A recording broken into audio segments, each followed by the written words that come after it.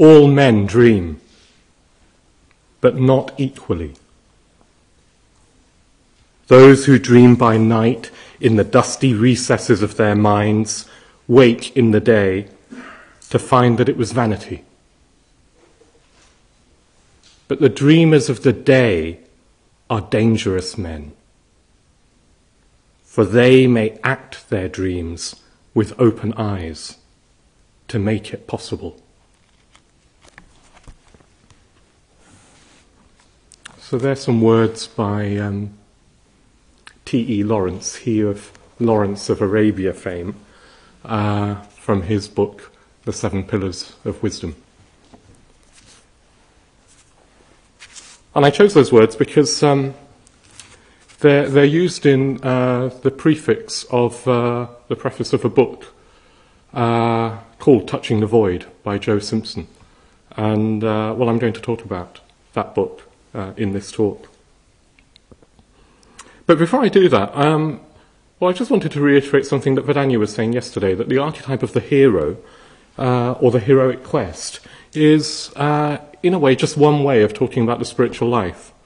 And I've come to realize that every time I or anybody tries to say anything about the Dharma or the spiritual life, it's partial. It's almost like you have to keep correcting yourself. You say one thing, then you have to say, oh, well, I don't quite mean that. Or at least not in all circumstances. Or actually there's this opposite view as well that's equally valid. So it's always partial. But nevertheless, I think the heroic quest is a very, very good and apt way of talking about the spiritual life. So I'm going to use the story of Joe Simpson, who is a man from Sheffield, wrote this book, Touching the Void. You might have read the book, you might have seen the film. It was recently made into a film. And he's a mountaineer, a writer, and now works also as a motivational speaker to businessmen, I believe. And his story, together with his friend and colleague and fellow mountaineer, a man called Simon Yates, their story is, it's a story of heroism. It's a story of a heroic quest.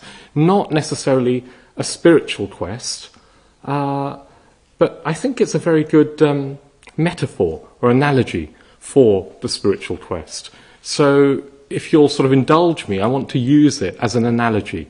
Don't take it literally. I'm not saying we all have to climb mountains. I wouldn't be here if that was what the spiritual life was about, frankly.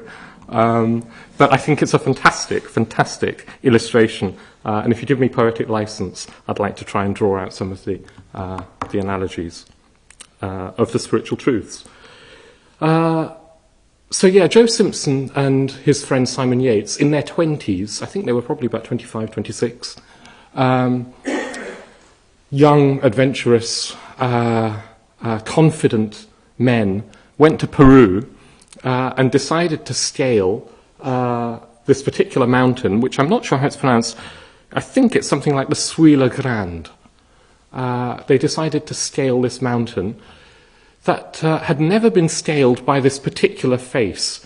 The west face of the mountain had never been conquered.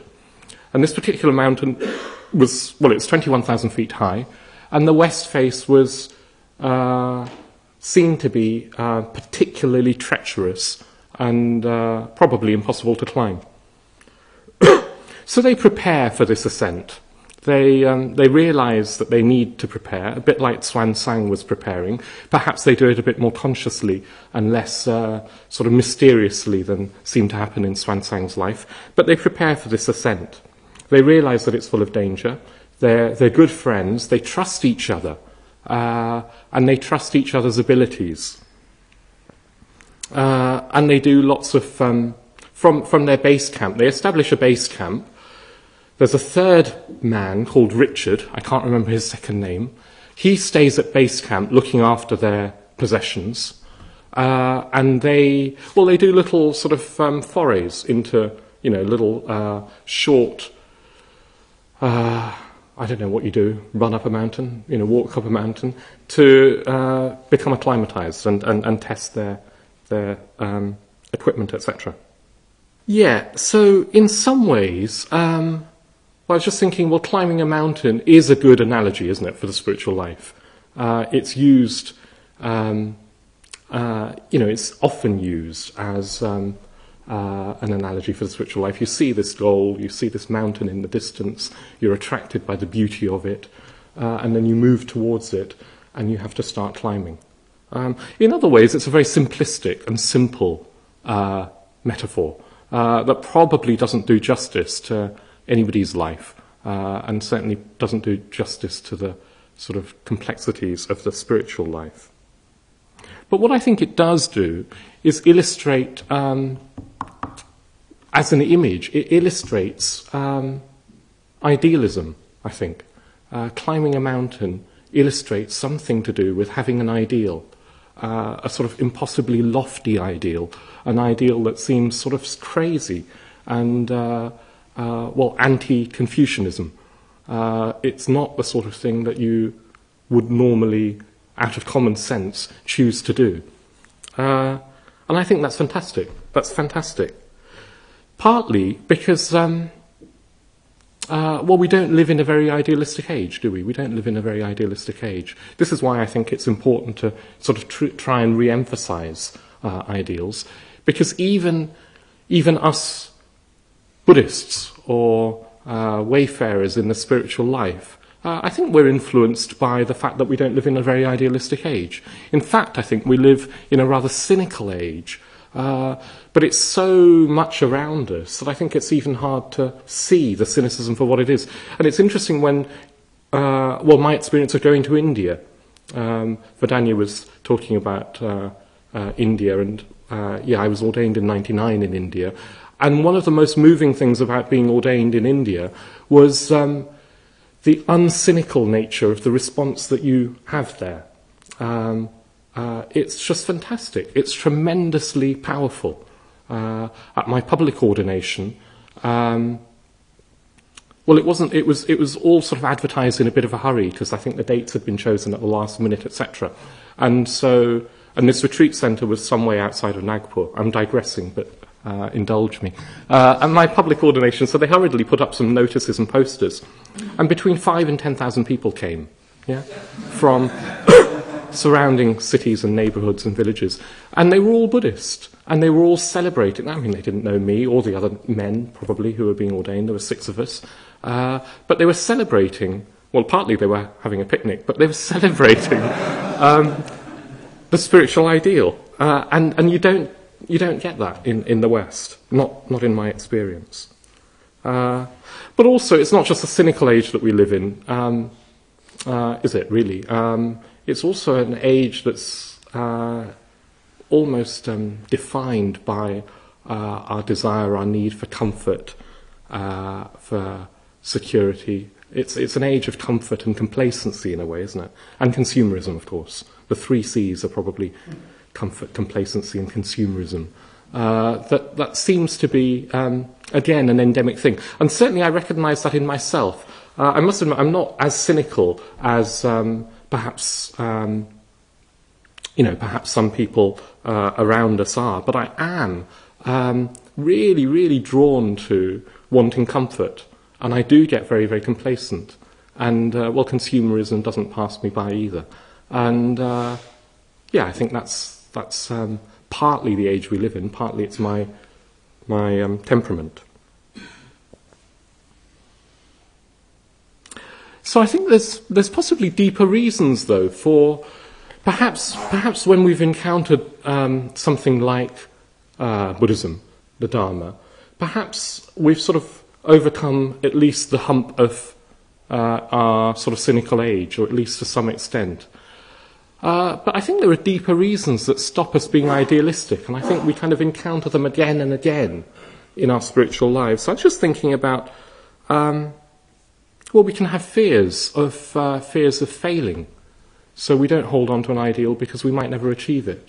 Or we have fears of rejection, because being idealistic means opening up to other people, to being receptive. to something that might be higher than ourselves.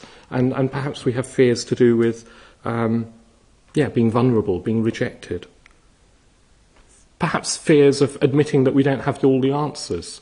To be a successful man today, perhaps we feel that we need all the answers. We need to have life sorted.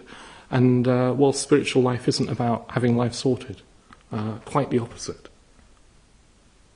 So Joe Simpson, to go back to Joe Simpson, Simon Yates, I think they were naive. Yeah, they were naive heroes. They were young. How could they not be naive? They didn't have a lot of life experience. They didn't have a lot of mountaineering experience. But they were idealistic in a very inspiring way. And cynicism's kind of no answer to that naivety. Let me read you something about ideals from another man. To inquire after the meaning or object of one's own existence, or of creation generally, has always seemed to me absurd from an objective point of view. And yet everybody has certain ideals which determine the direction of his endeavours and his judgments. In this sense, I have never looked upon ease and happiness as ends in themselves. Such an ethical basis I call more proper for a herd of swine.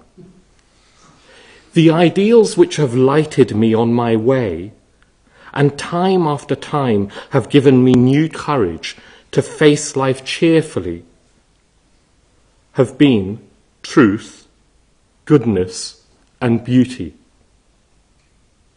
Without the sense of fellowship with men of like mind, of preoccupation with the objective, the eternally unattainable in the field of art and scientific research, life would have seemed to me empty. The ordinary objects of human endeavour, property, outward success, luxury, have always seemed to me contemptible.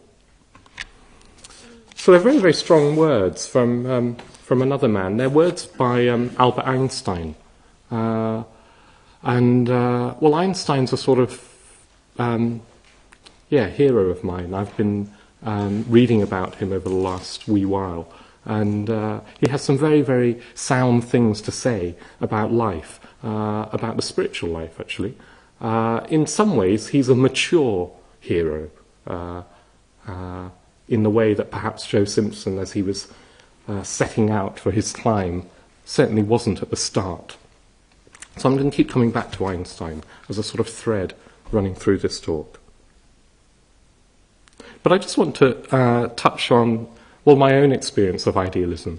As a teenager, I used to read about Buddhism, Zen Buddhism, mostly, and be very inspired, be genuinely inspired. But mixed in with that, there was quite a lot of, not just naivety, but egotism. I fancied myself as a Zen master, wandering around hitting people with sticks every time they moved, and pronouncing on the nature of reality at every opportunity.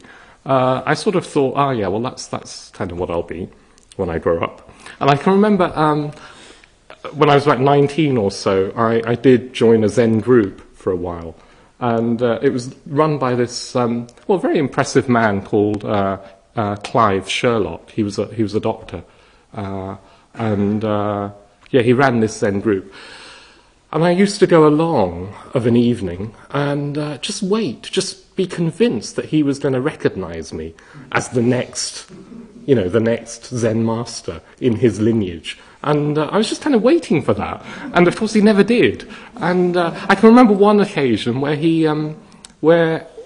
I used to park my bike outside his front gate, and my bike padlock got locked or something. And so I had to go back and knock on the door and ask for some hot water so that I could put it onto the padlock to thaw it, to put the key in, etc., etc. And he gave me some hot water and then patted me on the back. And for days afterwards, I thought that was a sign. He patted me on the back That was the sign that I'd been waiting for. So, yeah, that's a little aside. Another little aside, just about idealism, that I guess I do think that we have to look at how we hold ideals. And there's been much taught of this in our order and movement over the last few years, couple of years particularly. Well, it's true that you can hold noble ideals in a sort of unhelpful way. We can hold them so tightly and so sort of harshly that they stop being helpful, either to ourselves or to other people. And I think that's something to watch out for. If we find ourselves in a situation, for example, where we're just getting angry or resentful with ourselves or with other people in the name of idealism, then something's going wrong, something's not quite right. If we find ourselves sitting, getting angry with ourselves because we can't feel enough metta in the metta bhavana, then something's gone wrong, hasn't it? Something's very amiss. So that's just a sort of warning, caveat about, well, holding ideals. It's not an easy thing to do. Anyway, to resume the story of Joe Simpson and Simon, they manage to, well, they navigate their way through incredible kind of dangers. And remember, it's uncharted terrain. They don't really know what the layout of this west face is. They find themselves on crevasses, on powder snow that crumbles as soon as you touch it. Huge walls of this powder snow that are completely unnavigable. Anyway, they manage to sort of find their way using all their skills and resources up to the top of the summit. They scale the west face. Huge sort of achievement. And then, of course, they start to descend. They start to come down again. And the descent proves not as straightforward as they might have thought. They're trying to come down by a slightly different route, look like an easier route, and actually it proves pretty precarious and dangerous. And quite early on in the descent, there's a disaster that happens, and Joe Simpson falls, and he breaks his leg in really quite a nasty way.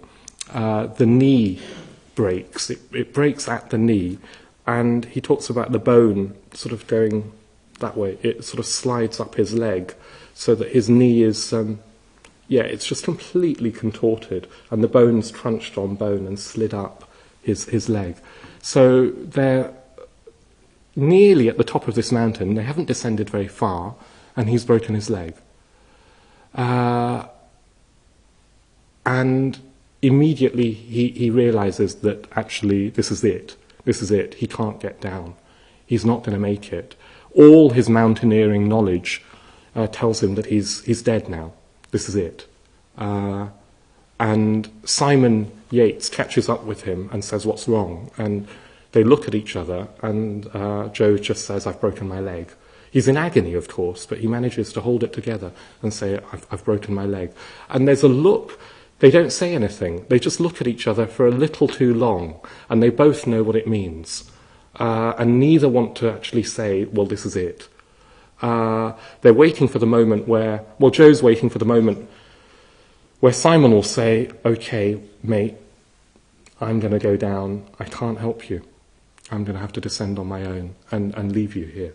And there's no way that, a rescue party could have got to them in time, etc., etc. They're waiting for that. He's sort of, Joe's waiting for that moment. But it doesn't happen. That moment doesn't happen. Instead, what Joe starts doing initially is hopping. So he hops on the route that they were trying to descend. And of course he falls at every hop. Yeah? And when he falls, he can't but help fall on his broken leg, which is agony. And he gets up and hops again and falls again, until he works out a way of hopping that enables him to stay upright long enough, using axes as sort of sticks, walking sticks, etc. And then they get to this point, and Simon's sort of waiting for him. They get to this point which is more of a sheer kind of drop, or more of a descent, but there's no way that you can hop down. What they do, what Simon says, is that they've got rope. They're gonna tie. Well, he ties himself to Joe, digs himself a little sort of seat in the mountain snow, and winches Joe down. Down 300 foot, which is what the extent of their rope is. So he sort of winches Joe down. And they decide that they're going to do this. They're going to lower themselves down the mountain, and then Simon would follow, climbing down, as it were, and then winch him down another 300 foot. And of course, Simon's risking his life in this, because he's literally... there's nothing holding him. He's literally carrying Joe's weight, the weight of his body, as he's winching him down, sort of holding on to snow, digging himself a seat and holding on to snow. And there's 3,000 feet to go, yeah? And they can do 300 foot at a time, because that's what their rope allows. And it's getting dark, yeah? Or it's getting towards dark. They've got a few hours to dark. And so Simon's doing this as fast as he can. Meanwhile, Joe is in agony. Every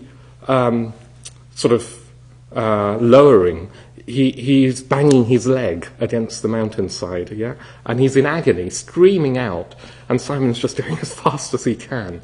And they do this 9 times. They do this, lowering 9 times. And each time then stopping to dig a snow seat. Their fingers are becoming frostbitten, so Simon's having trouble holding on to the rope, let alone taking any kind of weight. So I just want to pause there in the story. I find this... it's incredible, isn't it? All common sense would say that, he's dead. And neither of them give in to common sense. And it's very moving the way that Simon is willing to risk his life, literally tie his life to the life of his friend. And it's done in a very unsentimental way. They're both, I don't know if you've seen the film, but you get a sense in the film of them being both very unsentimental, practical men, not given to displays of very much emotion or talking about their emotions. They're from Sheffield.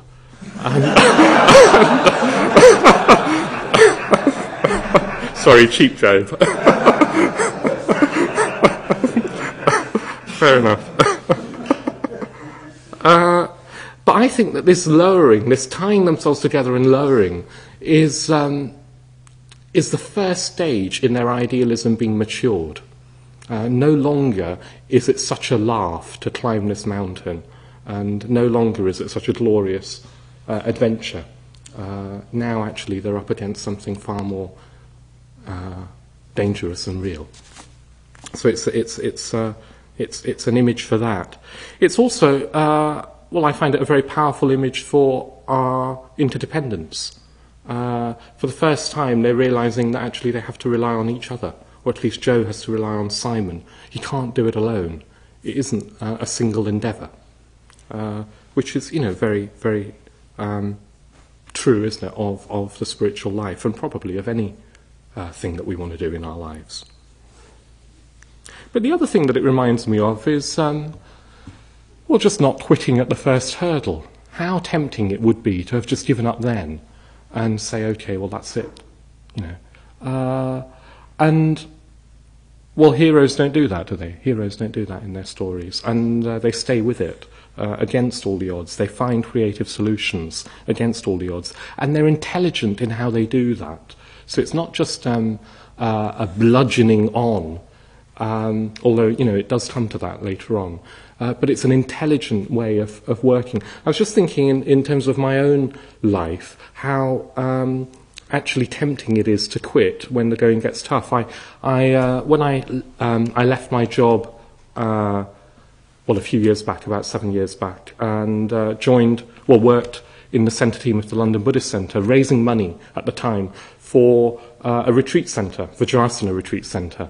And Vajrasana Retreat Centre was just an ideal that, we in the Sangha at the LBC talked about. Actually, Ratnagosha had held it up as an ideal. It was his dream. It was his vision. He'd decided that we needed a new retreat centre that was going to be beautiful. It was going to be capable of holding 100 people. It was going to be instrumental in spreading the Dharma in London. It was going to be, it was going to be tremendous. And I was going to raise money for it.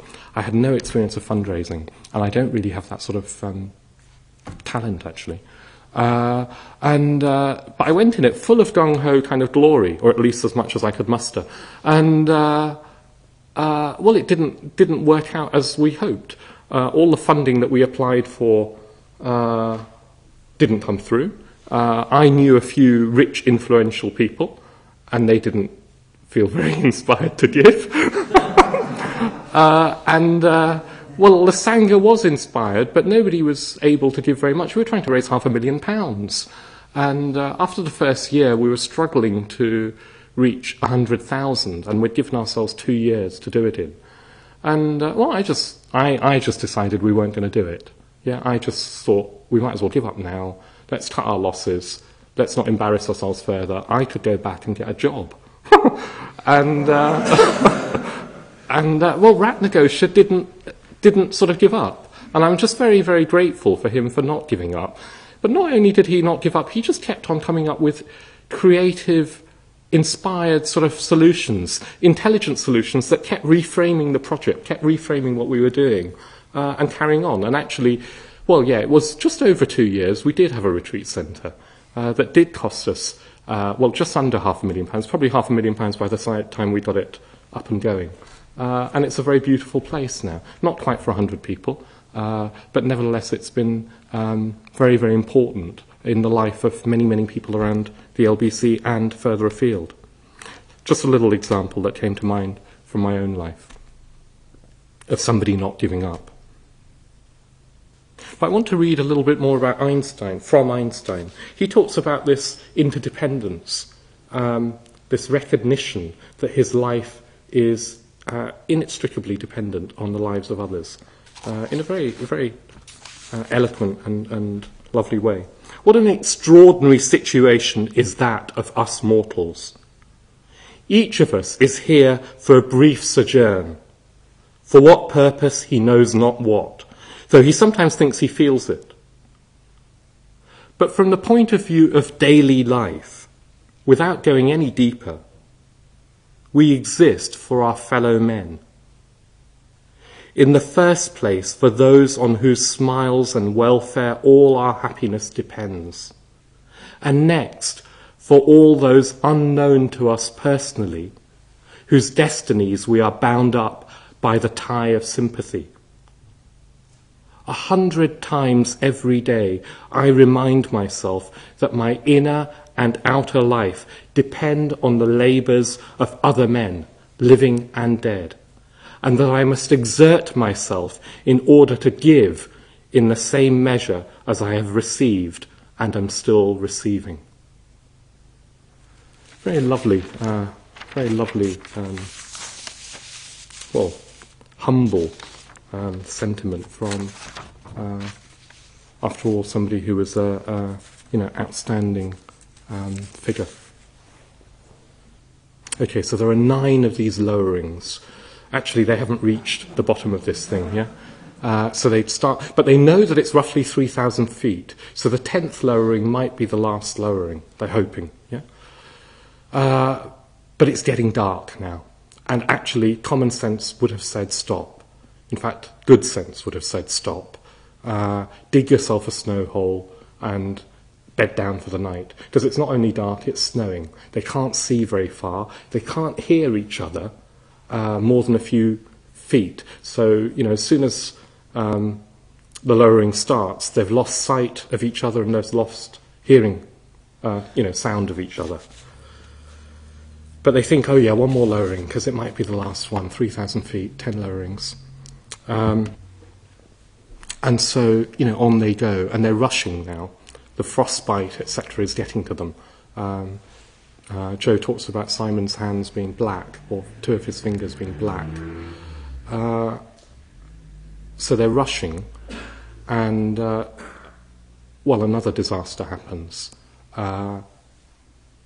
Unbeknownst to them, there's a sheer drop, a cliff. Actually, it's overhanging, so it's not even sheer. It's going the sort of other way.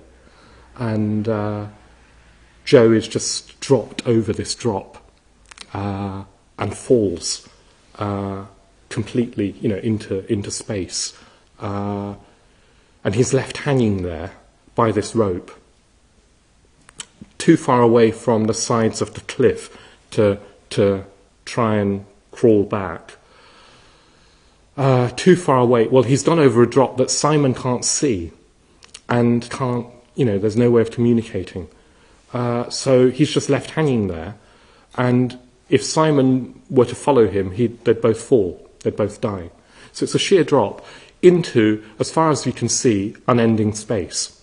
He can't see where it's going. So he's just left hanging.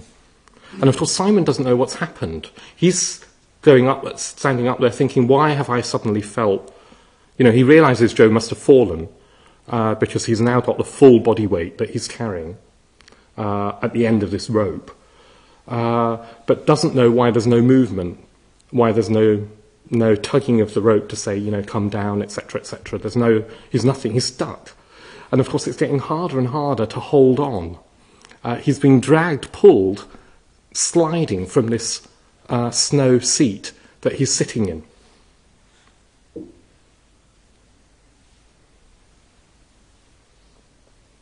Okay, so I'll stop there for a bit.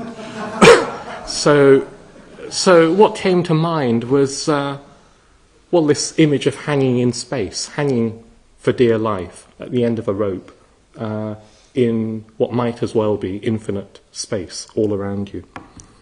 And maybe that's an apt image for what can happen in the spiritual life.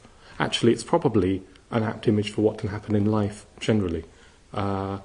Probably we're all going to encounter a time when it feels like we're hanging at the end of a rope off a cliff with nothing, no way to move, nowhere to go. Perhaps it's sort of more acute when you're trying to live the spiritual life because you're committed to developing awareness, to facing your mind, and not fudging issues, not hiding in, not hiding from reality. Yeah. So perhaps it's kind of worse. And the other thing that came to mind is, things go wrong. Things go wrong. I know that I still have this naive notion that, I'm trying to practice the Dharma, so things won't go wrong. Yeah, things will be fine. Life will work out, because I'm trying to be a good Buddhist. I'm doing the metta bhavana, surely that should be enough. Things won't go wrong. But actually, life promises us dukkha. The Dharma says that, doesn't it? Life promises us dukkha. Samsara will go wrong, and we're still in samsara. So that reflection got me thinking about Amoga Siddhi, because one of the things about Amoga Siddhi is that he's said to promise you unobstructed success. Yeah? Amoga Siddhi is said to promise you unobstructed success. So you hold on to Amoga Siddhi as your archetype, as your ideal, as your vision of the embodiment of the Dharma, and there should be unobstructed success. So what does that mean? What's this contradiction between the Dharma promising you dukkha and this figure of Amoga Siddhi?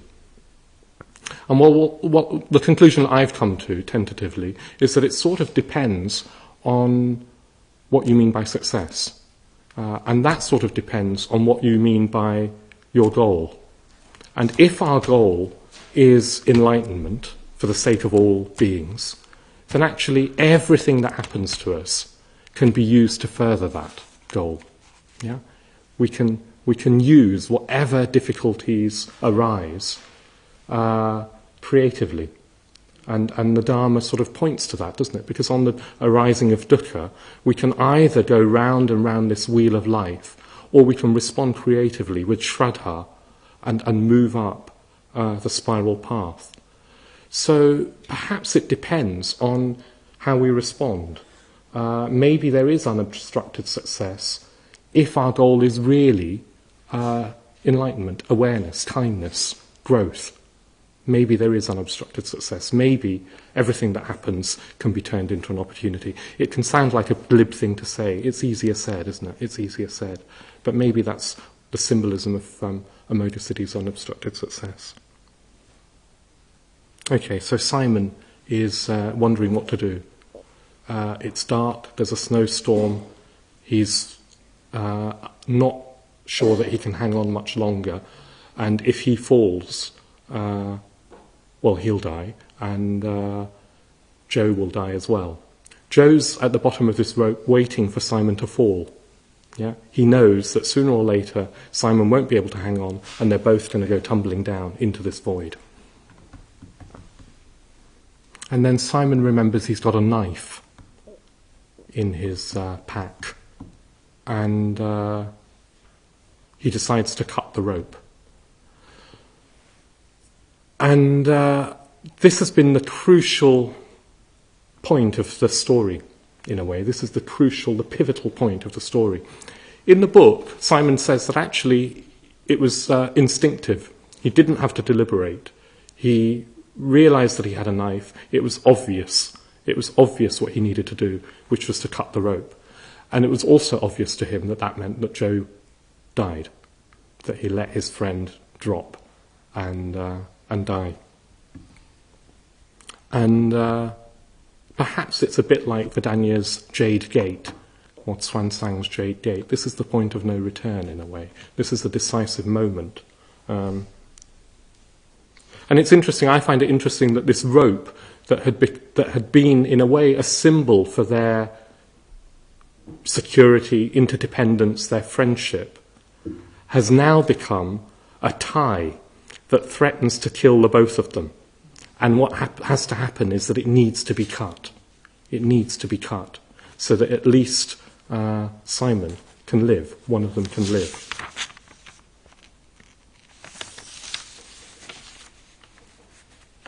And so he cuts the rope. In the book it said that he just has to touch the rope with the knife, and it's so taut and cold, it just snaps. Yeah, there's no effort almost needed. You just touch the rope with this knife and it snaps. So I had a few reflections on that. Well, the first one that came to mind is just our need for decisiveness. Sometimes we need to just act, don't we? Sometimes you can hang on, not acting, until it's too late. It becomes too late to then do anything creative. So sometimes, even though the decision doesn't seem easy, or even you don't know if it's the right one, sometimes we have to act. The key thing, though, is that Simon takes responsibility for his action. Throughout the rest of the book, you see that he takes responsibility for cutting this rope. He knows that it's an action that he'll be criticised for in this mountaineering community. He knows that people will say, you lived, so you saved your own life, but killed your friend. And this solidarity, which is so essential in the mountaineering community, you broke that. You transgressed some sort of unwritten rule in doing so. He knows this, but he takes responsibility. He decides that this is the sensible thing to do. And so all I'm saying is that perhaps at crucial times in our lives, where we do have to make decisions that we don't know are going to be the right ones, perhaps all that we can do is take them and try and take responsibility for them, for the consequences of them, even though we can't foresee them. If we find ourselves getting into blaming ourselves, blaming other people, blaming the situation, then probably we're not taking sufficient responsibility. I think there's something critical about the spiritual life in that. Because we want it all to be worked out for us, don't we? We want somebody else sometimes to make that difficult decision for us so that we can blame them later when it goes wrong. Yeah?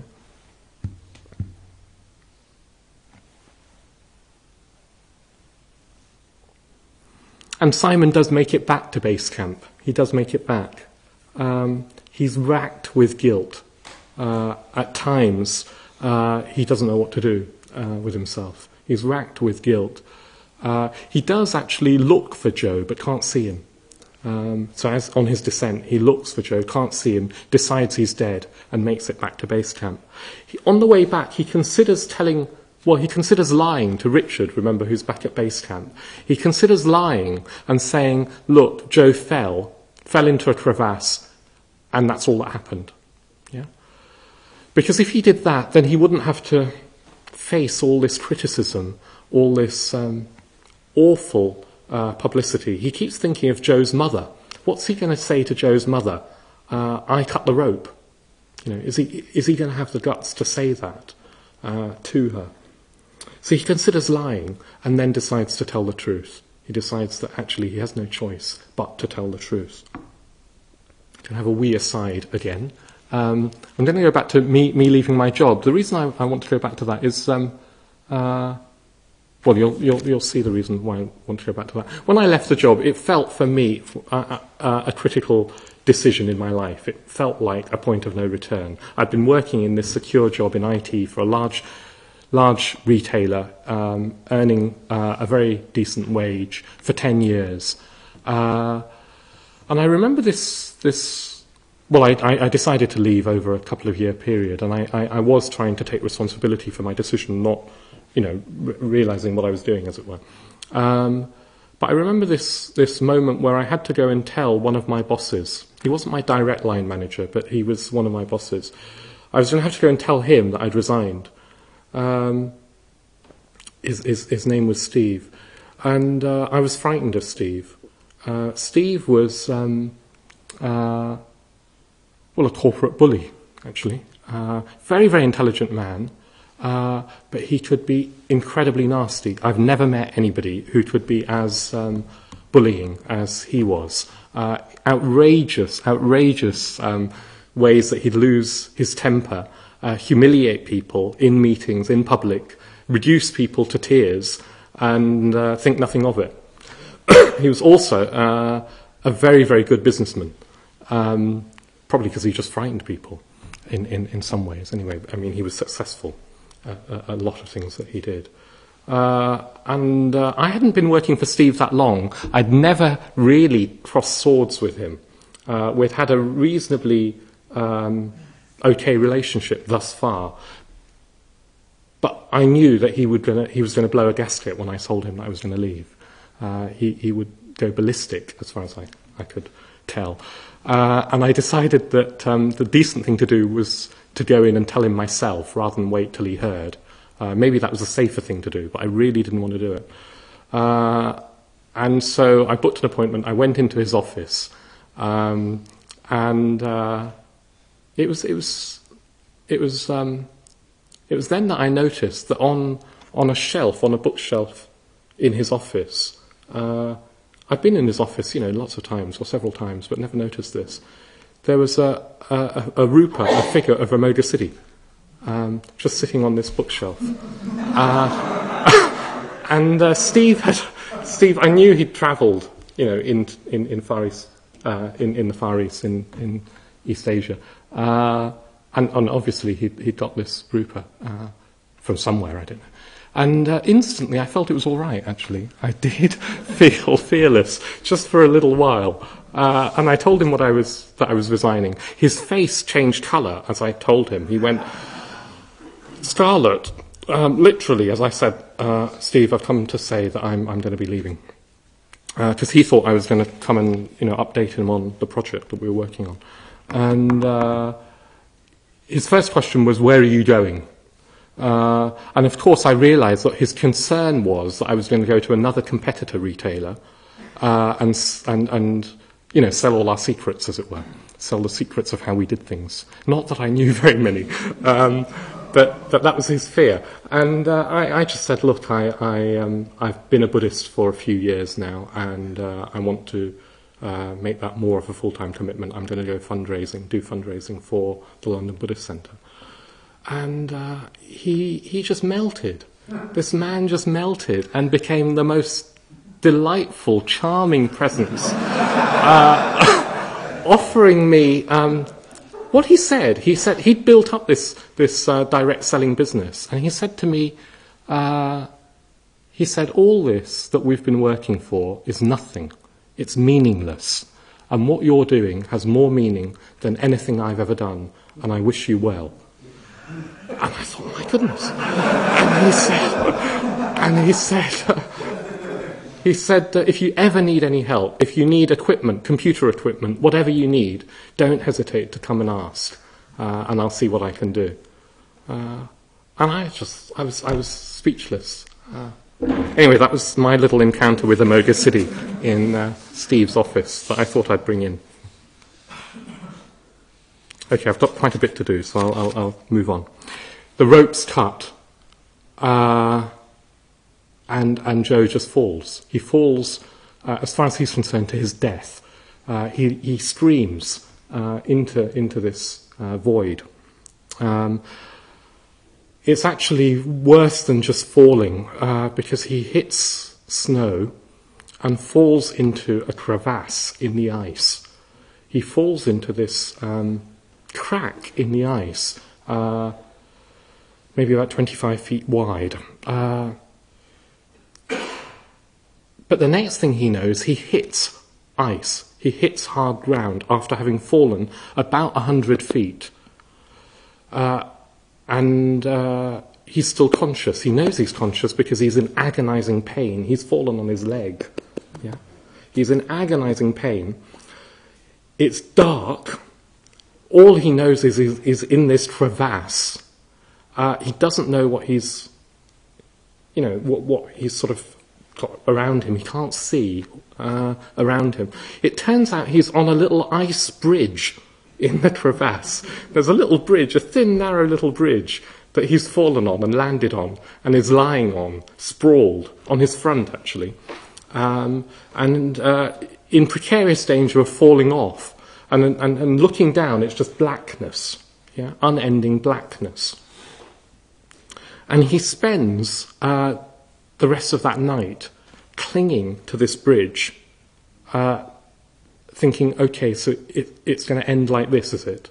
I'm going to die in the dark, in the cold, in this crevasse, on my own. This is how it's ending. And he sobs. And he screams, and he knows that nobody can hear him. Simon will think he's dead. He can't be seen in this crevasse, even though he's only fallen about 50 feet into the crevasse.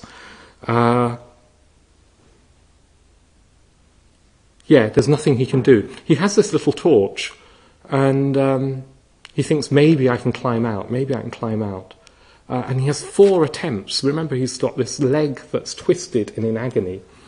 He has 4 attempts at putting his ice screw into the ice and trying to hold himself out, each time sliding back onto the ice bridge, and finally gives up. There's no way up, there's no way back.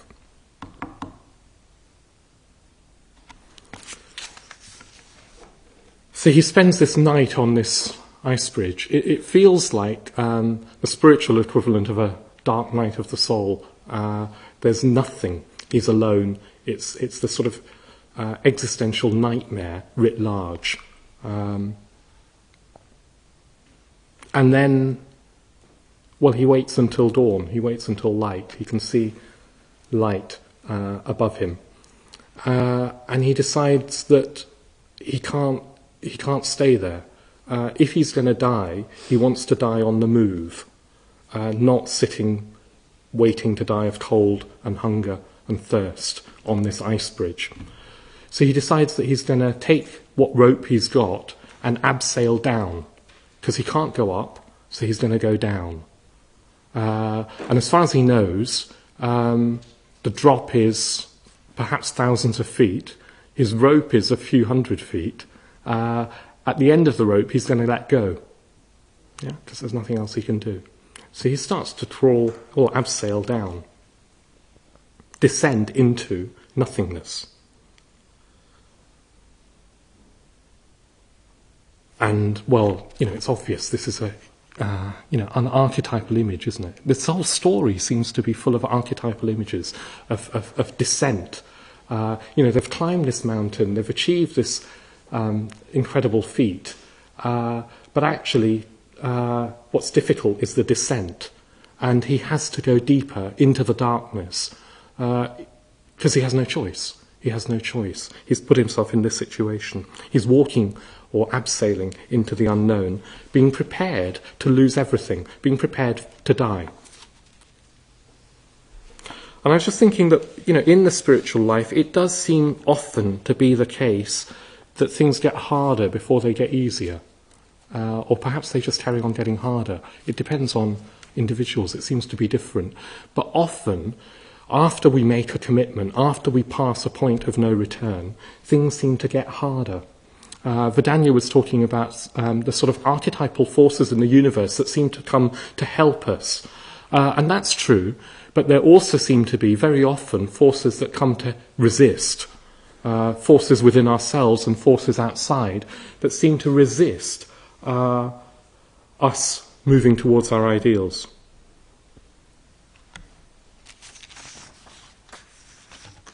And, I don't really have very much advice to say apart from,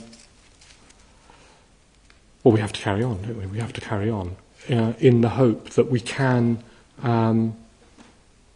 become more integrated in ourselves, can overcome the obstacles, see those obstacles as somehow opportunities, use our friends, use whatever resources we have, and not despair. In Joe's case, he runs out of rope and looks down, and actually there's a floor. There's a floor below him. The rope hasn't run out, and there's a floor, snow-covered floor. And he can't believe his good fortune. And he sort of lands on this floor until he realizes it's a false floor. So it's this floor of snow, but actually it's like a false ceiling. The crevasse is still dropping away under him. Yeah. But nevertheless, he's able to rest on it. And looking up, he can see that in this sort of chamber that he's in this ice chamber, there's a way out. There's a cone-shaped tunnel of ice, and through the end of it, he can see sunlight. And he decides that he might be able to crawl out. So this is what he does. He starts crawling towards this light, and it is crawling. Every step is agonizingly slow and painful. Let me just read a little bit of what he says. I was resting on my axis. This is one step. He's describing one step. I was resting on my axis, looking at my good leg buried in the snow. I tried lifting the injured leg up parallel with it and groaned as the knee crunched and refused to bend properly, leaving the boot about 6 inches lower than the good foot. Pain flared up as I leant down and dug a step in the snow. I tamped it down as much as possible, then dug a smaller step below it. When I had finished, I planted both axes in the slope above, gritted my teeth, and heaved my burning leg up until the boot rested in the lower step. Bracing myself on the axes, I made a convulsive hop off my good leg, pressing my arms hard down for extra thrust. A searing pain burst from my knee as my weight momentarily came onto it, and then faded as the good leg found a foothold on the higher step. I shouted an obscenity which echoed comically round the chamber. Then I bent down to dig another 2 steps and repeat the pattern. So that's one step. It takes 5 hours of those steps for him to crawl up this cone, which is at 45 degrees, up into the light. And he makes it. He makes it. Yeah. Okay, so he gets down. He gets down almost to the point where the base camp was. Doesn't know whether Simon will be there, whether the tents will be there. Doesn't want to know, actually. He doesn't want to look, just in case they're not there. He can't face them not being there. Actually, he does look, but can't see, because it's dark when he gets there, and there's another snowstorm. So he can't see. So he collapses. He collapses in exhaustion. He gives up. Until he wakes up to the smell, to the acrid smell of excrement and urine. Yeah? And it acts as a sort of smelling salt for him. He wakes up and thinks, why am I covered in excrement?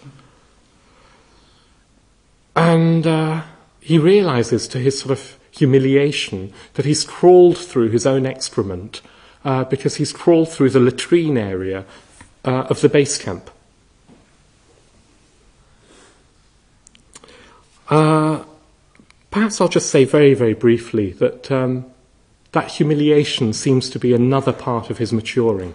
Again, archetypally, it feels very significant that this is what wakes him up. All that egotism has to crawl through excrement to be saved, in a way. And I remember Padma giving a talk saying that he felt that humiliation, in this talk he said at one point, that experiences of humiliation were close to experiences of insight. I remember thinking, rubbish, I don't want to. And what it was that I just didn't want to acknowledge that. I don't know about the truth of that, but I do know that I have experienced humiliations, and they have led to some sort of growth, I think. They have led to some sort of maturing. I was going to talk about one of my key humiliations. I think I've run out of time, so... All right, I'll just... It's actually not a very big humiliation. It's a sort of embarrassment. It's a very public embarrassment. I was on a winter retreat. The LBC holds these big winter retreats, which some of you may have been on. 120 people every year over Christmas. I'm going on one soon. And I was a Mitra, very keen, idealistic Mitra, supporting this retreat. The last night of the retreat, we have a big festive puja. It's New Year's Eve. We stay up till midnight. It's a confession puja, so people write down things that they want to leave behind. We burn them in this big bonfire. We got to the puja. There's people sitting on both sides of the shrine with this sort of walkway, gangway in the middle. And I'm sitting quite close to the front. Somebody points out, whoever's leading the puja, points out to me that we haven't got a big bowl to hold the confessions in, the piece of paper in. So I say, no worries, I'll go and get one. Go off, rush to the kitchen to get, a bowl, as it were, and go to the loo on my way and come back. And by the time I come back, they're getting ready to salute the shrine. So everybody's standing, waiting, facing the shrine. What happened was that I'd been sitting in meditation. I hadn't done my trouser belt up. I hadn't done my trousers up. My trouser button or whatever was undone. But I hadn't noticed either. And so I'm carrying this bowl, which is quite a large bowl. It took both hands to carry this bowl. And I start walking towards the shrine. So I'm coming up this gangway with this large bowl, walking, and I suddenly think, my goodness, my trousers feel like they're slipping. They're a bit loose. And I'm halfway there by now, and I think, well, I'm not sure I can do anything about this. Do you stop, put the bowl down, what do you do? So I kind of, in a fit of panic, carried on. And I got to the shrine, and carrying this bowl, and they just went, zoof! So I'm facing this shrine with my trousers around my ankle, this huge bowl, 120 people in the room, 120 people, all burst out in spontaneous applause.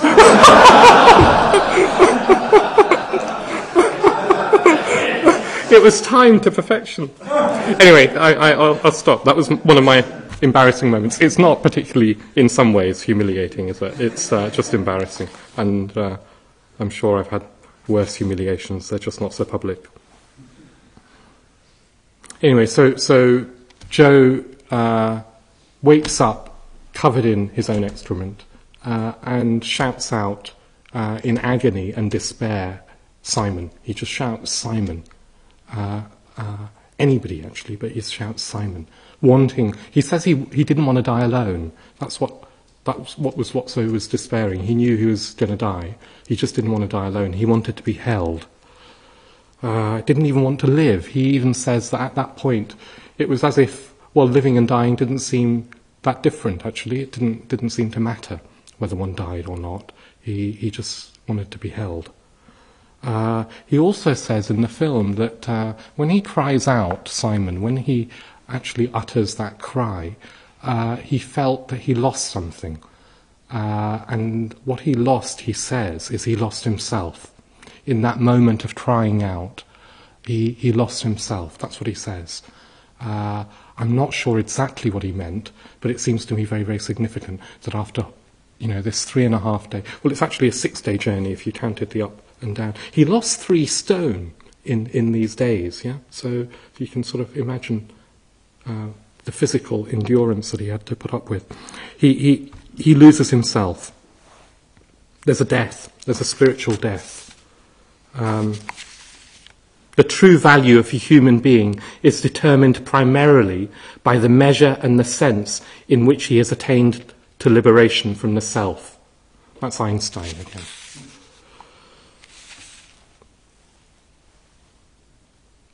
And of course, he didn't know whether Simon would still be there.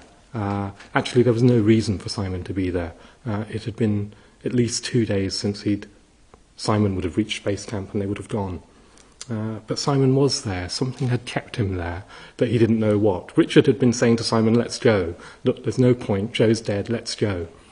And Simon keeps saying, let's just wait a little bit longer. One more day. And Simon hears Joe cry out. He's finally heard. And of course he's found and held. And a very, very moving description of the mutual empathy, the love, the concern that they show for each other. Joe's just breaking down in sobs and Simon's sobbing in between expletives. But what I found even more moving is that one of Joe's first responses was to thank Simon and to reassure him that he did the right thing in cutting the rope, that he was grateful and to not feel guilty. That was one of his first responses. And it's just very, very, very, very lovely. He's exhausted to the point of, he can't think. And he's about to fall asleep. And he says, there seemed to me something important still to do before I slept, but I was losing the struggle to keep my eyes open. Then I remembered. Simon, I said. What? You saved my life, It must have been terrible for you that night. And I don't blame you. I don't blame you. You had no choice. I understand that. I understand why you thought I was dead. I understand what you did. You did all that you could have done. Thanks for getting me down. Which is, just tremendous. And then sleep overtakes him. Although he looks at Simon and, there are tears in Simon's eyes as Simon describes what it was like for him. And, Joe says, it's over now, it's over. And Simon says, yes. He said it in a choked whisper, and I felt the unstoppable flood of hot tears filling my eyes. How much he had been through, I could only guess at. A second later, I was asleep. I find it very moving that his concern is for Simon. How much he had been through, I could only guess at. That's Joe talking of Simon. And he also talks about... that's in a way the end of their adventure. I mean, more happens. But what I find significant is he talks about writing this book, and he says that he wrote it because Simon came in for a lot of criticism from the mountaineering community, from mutual friends, for abandoning Joe, for cutting the rope and then abandoning him. And Joe wrote this book to tell the story and to stop the criticism, to show to people that actually Simon did what any sensible mountaineer should have done in that situation. It's dedicated to Simon Yates. It's to Simon Yates for a debt I can never repay. And what Joe says is that it was writing the book that changed his life. Actually, after all this adventure, his life didn't seem to significantly change, but he wrote this book and it's changed his life. And he says that he feels incredibly fortunate for what happened. He's now a successful writer, an author, a public speaker. He could never have imagined. He's on a winning streak, and he actually says perhaps it was a small price to pay. What he had to endure was a small price to pay for such, well, he says, an inspiring adventure. Almost losing everything in Peru was a sensation quite as life-enhancing as winning. So that's something incredible. And I think that the reflection I had was that actually when he started to think about Simon, when he started to, thank him, and then to write the book and to reflect on this whole episode, that's when I think that the maturing process was complete. He seems to me to be have completed something in that maturing. It had to involve other people. It had to involve an altruistic, outward-going dimension for other people. And I think that that's what heroism in Buddhism is about. It has to involve, the Bodhisattva ideal. If you don't know about the Bodhisattva ideal, you'll have to ask. But that's what is the heroic ideal in Buddhism. And Sangharakshita, Bante's life, is a sort of living example of the Bodhisattva ideal in action. His life and his work are the reason why we're here today. His work has touched the lives of thousands of people. It's affected us all to some degree or another. And I thought I'd end with, Einstein again, talking about the Bodhisattva ideal, although he doesn't use those terms. A human being is part of the whole, called by us, universe, a part limited in time and space. He experiences himself, his thoughts and feelings, as something separate from the rest, a kind of optical delusion of his consciousness. This delusion is a kind of prison for us, restricting us to our personal desires and to affection for a few persons nearest to us. Our task must be to free ourselves from this prison by widening our circle of compassion, to embrace all living creatures and the whole of nature in all its beauty. Nobody is able to achieve this completely, but the striving for such achievement is in itself a part of the liberation and the foundation for inner security.